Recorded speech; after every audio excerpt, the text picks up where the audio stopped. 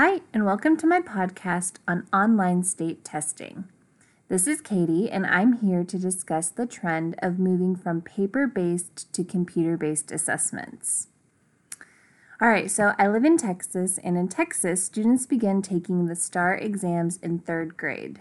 Some years they have one, some years they have as many as four, with the last being the 11th grade U.S. history exam. Both campus and district accountability is based heavily on how students perform on these assessments. So a lot of instructional decisions that are made at both the campus and district levels keep STAR in mind. Recently, there's been a House bill, Bill 3906, that's going to move the state of Texas towards electronic administration of all assessments by 2022. So obviously there's some pros and some cons to this decision. In talking with teachers and both students, really, some pros are we'll get test results faster and they'll be more reliable, and the state will save millions and millions and millions of dollars on paper costs, on printing, and on shipping. There's some pretty clear cons to moving towards all online testing. The first being that students haven't really been tested online. I've worked in 3 school districts and none of them have emphasized online testing. Unit tests, quizzes, semester exams have all been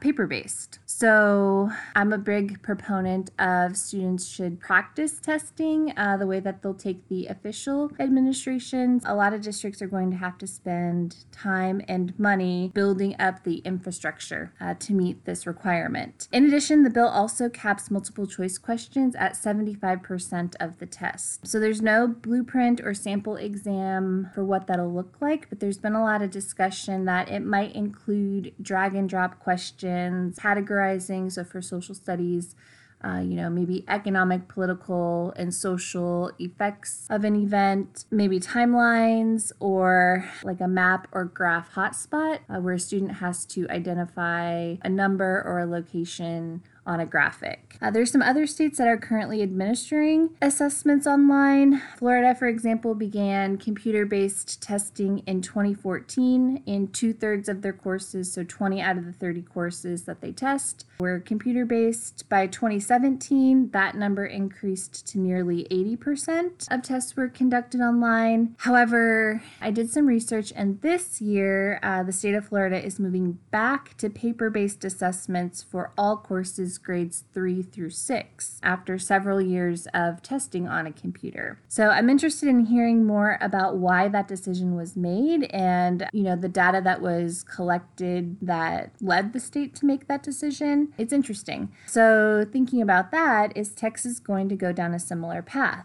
Our district's going to spend millions of dollars updating networks and adding computers, only to decide years down the road that perhaps computer-based testing wasn't the best idea? Or will the data show that students excel with the ability to customize their assessments with the ability for oral administration or language support, highlighting, etc.?